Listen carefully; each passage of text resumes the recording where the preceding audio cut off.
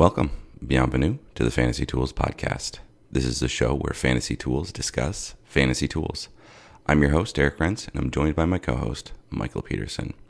Our mission is to discuss fantasy baseball and the tools that we're developing to help us manage our teams. Cue that intro music.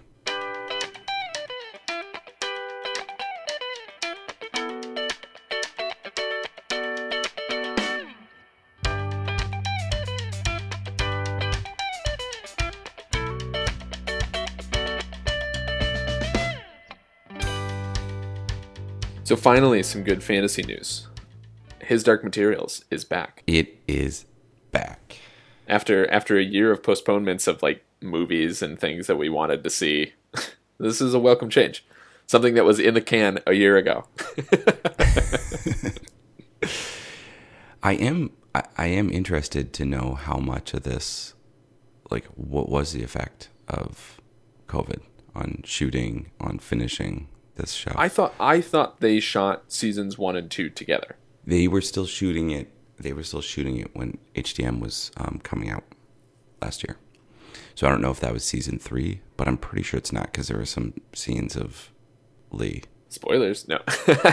I can't remember. I mean, and this is the first thing I'll say in watching these is remembering how much I don't remember. Well, they've changed just enough that it's confusing.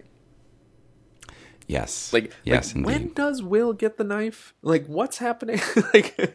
It is all of these timeline things, and you change just enough that I'm totally thrown off about where we are and what we're doing. Mm-hmm. So I would say that we're talking about episode 1, and it had to do the recap had to do a lot of heavy lifting. Wow. Yeah, it did. I can only imagine people that have never read these. I think it was harder to get back into the story, easier to get into the cinematography. Like, it's a fun show to watch if you don't care about what's happening. Right. Yeah, it is. It is. I kind of like the world, the vision that they have. Some of it's pretty good. I am fully on board now with Ruth being the mother. Same.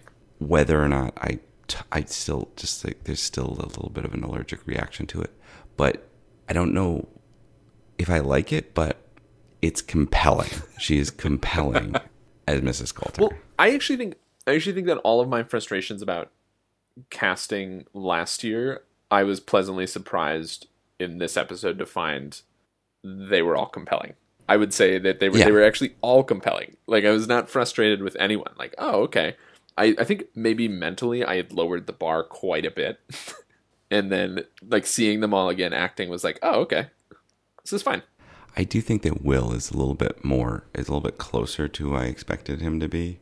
And I think if not a better actor, he's more in it than Lyra. Yeah, I agree with that. I just, one of the things is I feel like they've expanded this into a series, and I feel like it's still going to be way too short. Like, they're still trying to stuff way too many things together. Mm-hmm. I don't really understand what the point of expanding this into a mini series is if they're not going to go deeper on things that they should. Yeah. I understand in a movie, right, you have to move so fast. In a mini series, you're not supposed to have to move fast, and it still feels like, okay, we're really whipping along here to get things in. Yeah. And I do appreciate that. Feels like we're whipping along and they're getting a lot done, and it's not enough. Right, exactly. I think you could maintain this pace. But when do you turn it into The Hobbit? Well, that's the question. Yeah, what's the line basically between the extended editions of Lord of the Rings, which are close to being full, and when do you turn into The Hobbit, where you're like, oh, way too much? You've done everything and then added. Yeah, to it. Exactly. You've dived deeper than you needed to, and you've added some stuff. Well, let's just kind of go through the episode. So we start with, we basically are following just 2 tracks here today. Mm-hmm. It was a little bit hard because the reminder review that you had is so long. I'm forgetting what was in there, and then the preview was intense because that was like the whole season. Yeah. All the footage that they have, basically, they put in there. But anyway, so we're following Mrs. Coulter, who is found herself again on the outs with every man in the magisterium. Not every man in the magisterium. Torturing a witch. Yep. And then, so the like really creepy guy is now going to be in charge of the magisterium. Cool. All right, that's one side of things. And she's finally understood that maybe Lyra is part of this prophecy.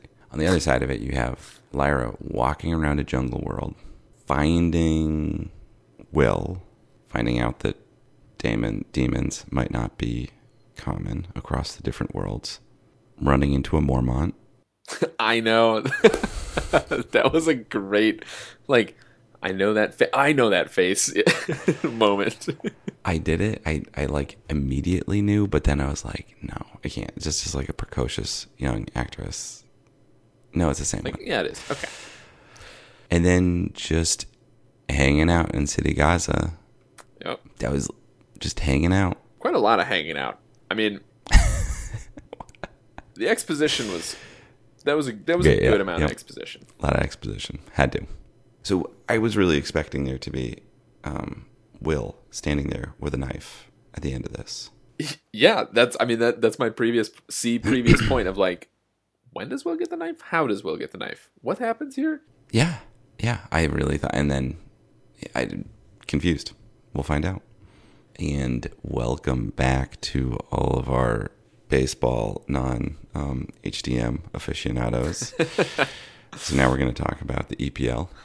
Yeah, and another non-baseball topic. More good news in general. Although the decision on whether the weekend is a complete win will be set today by the time people are listening to this. So we did pretty well. We actually made some predictions in the pod last week.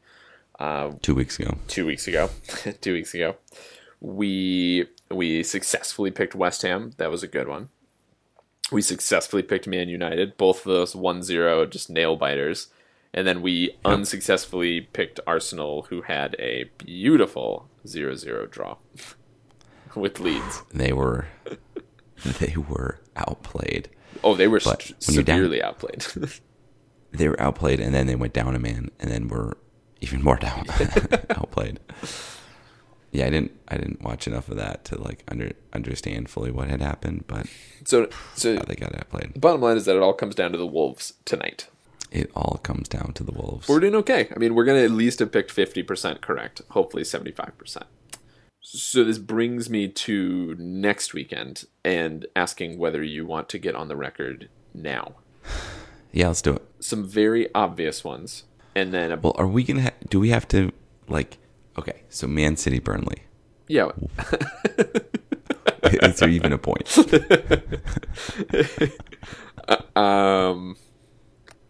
Yeah, I mean, it's a question of what we're trying to maximize here. If we're just trying to go for number correct, obviously Man City.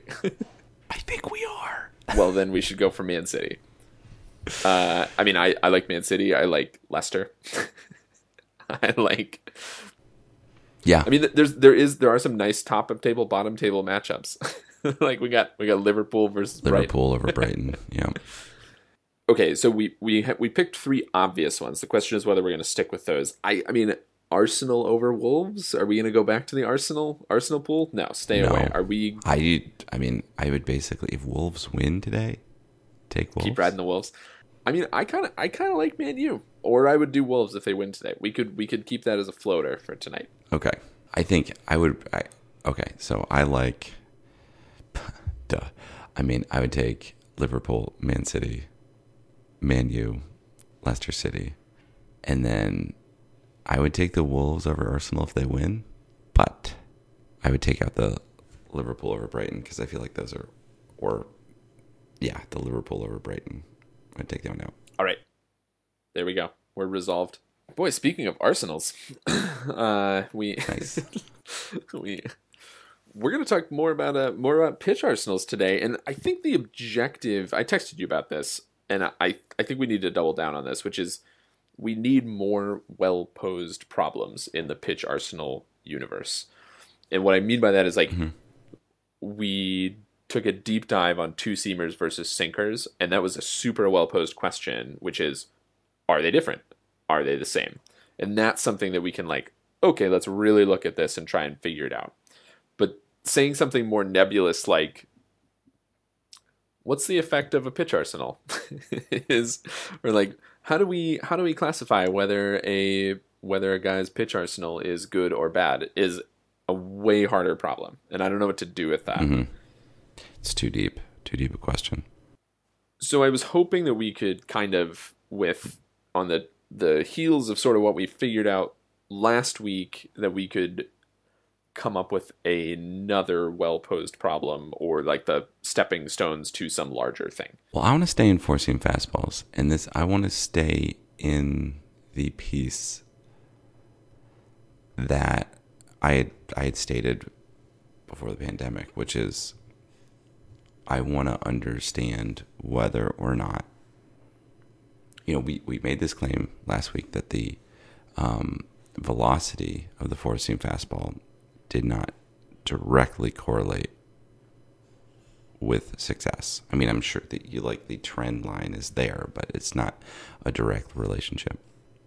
I want to understand if that has more of a direct correlation than with spin rate or movement. So you just want to look at the correlations between those. Yeah. I think we should do that. And I think we should loop in the other thing that we've looked at, which is outcome evaluation. Like use outcome evaluation to determine to try and develop some metric for the quality of the pitch. We have to figure out how we can actually do that, right? Yes. That's because one thing that we have not been really able to do is figure out how to quantify outcome. It seems like it's so easy, but it's not, because we're so used to numbers, and outcome is a Boolean. Yeah, exactly. That's what I was going to say. It's like it's hard because it's because it's discrete. I mean, you'd almost want to encode it by like total bases achieved, and then strikeouts are a minus number or something. Like a field out is a 0, and a strikeout is a -1. Oh, I see. So a strikeout is a -1, a field out is a 0. Then 1, 2, 3, 4. 1, 2, 3, 4. We could give that a try. Well, I guess we should look at the equations for things like xFIP. Let's do that right now. The formula is HR times 13 plus BB plus HBP minus IBB times 3 minus K times 2 divided by innings pitched. Right, so those tunings are definitely the Bill James value idea. The fact that there's a 13 in front of the home runs. Home run times 13. So I mean that bodes well for your exponential theory, right? Like home runs are really, really, really bad. If you're a pitcher. Oh, plus a league specific, usually around 3.2 to round out the number to an equivalent number. So I think we're going to do that. And I like your idea, like, okay, we should stick with four seam fastballs. That's still the currency, the main currency with which pitchers are evaluated. Yeah, that's like, let's focus on the turkey for Thanksgiving dinner. You're not wrong, though. That's the turkey. The I don't know, the two seam versus sinkers is like arguing about whether the cranberry sauce should be lumpy or not. Yes. It's not cranberry sauce if it's cranberry jelly. Good I argument. disagree. Okay, so I think first task is to make sure that the four seam fastballs are all accurately sorted. So I will build us a clean data catalog that we can both play with.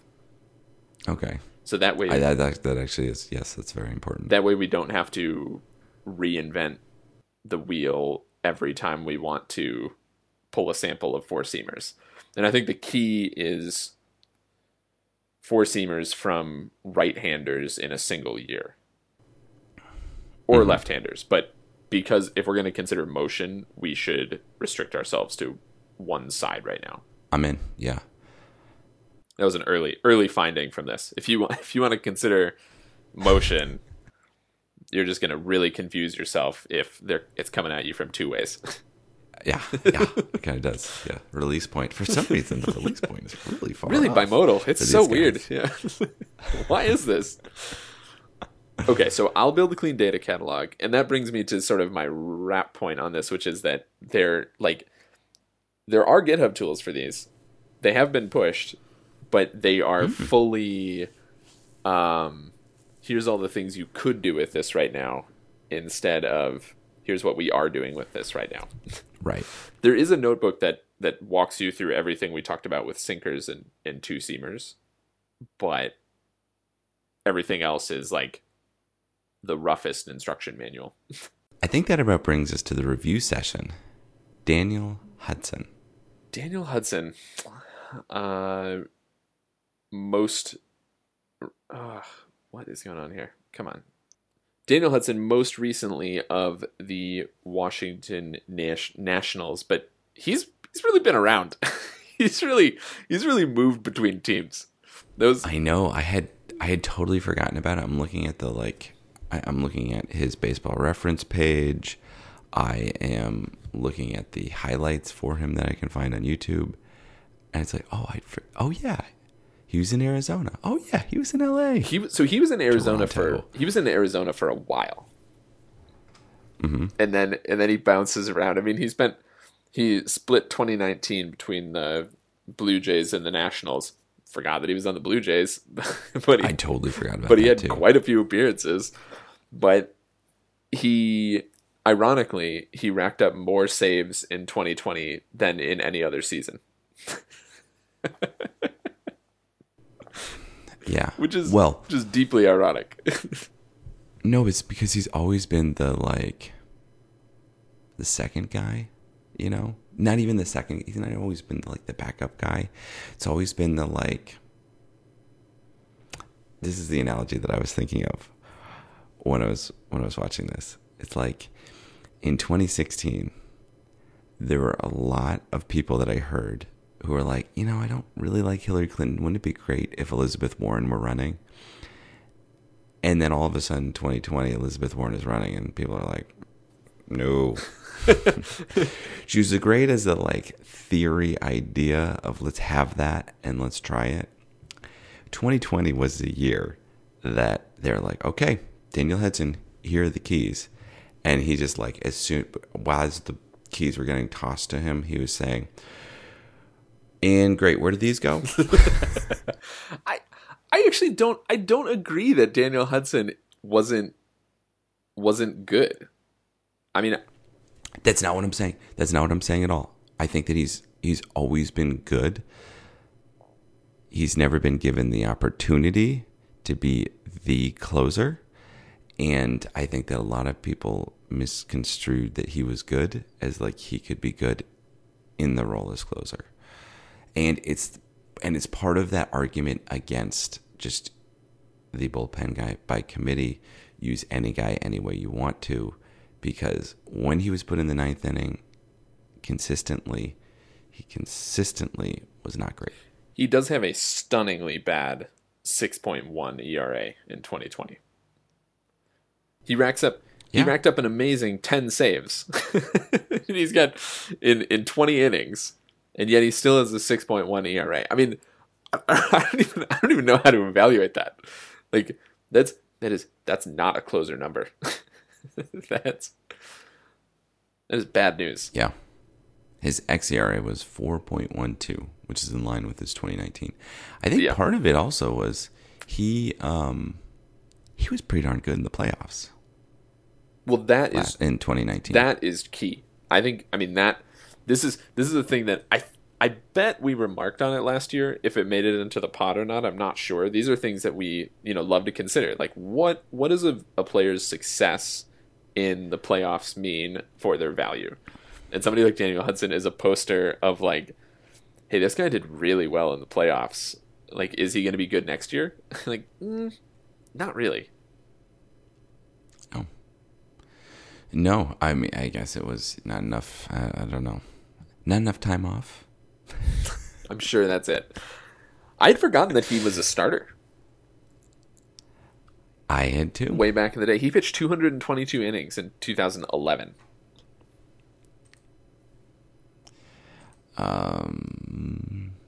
2011, yeah, Arizona.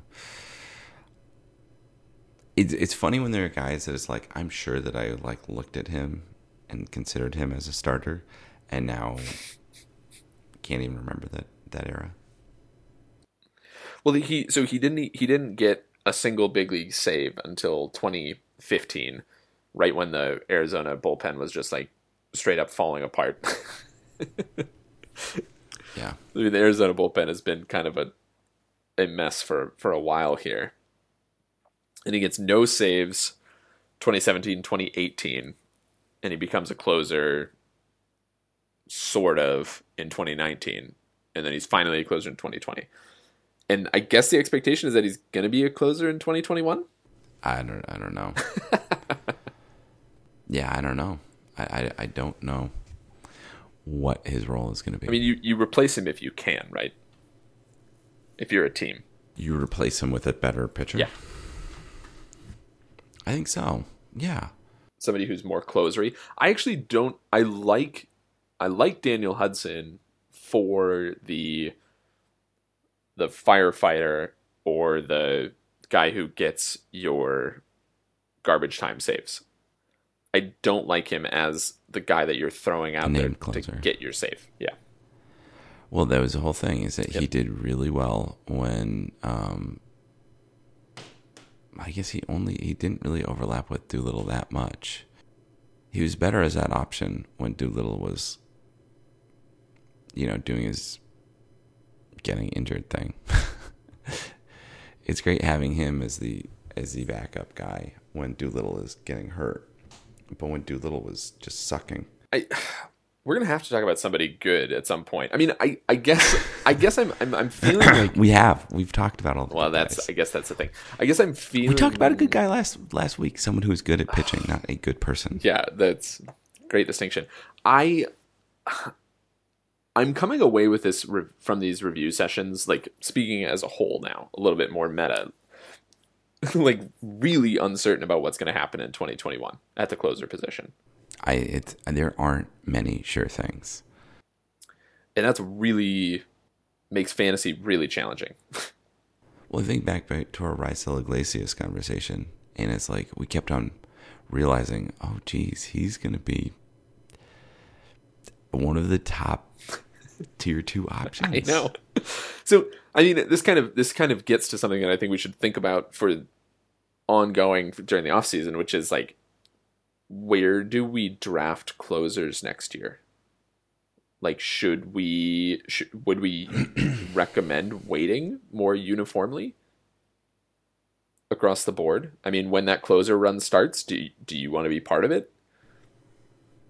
No, I don't think you do.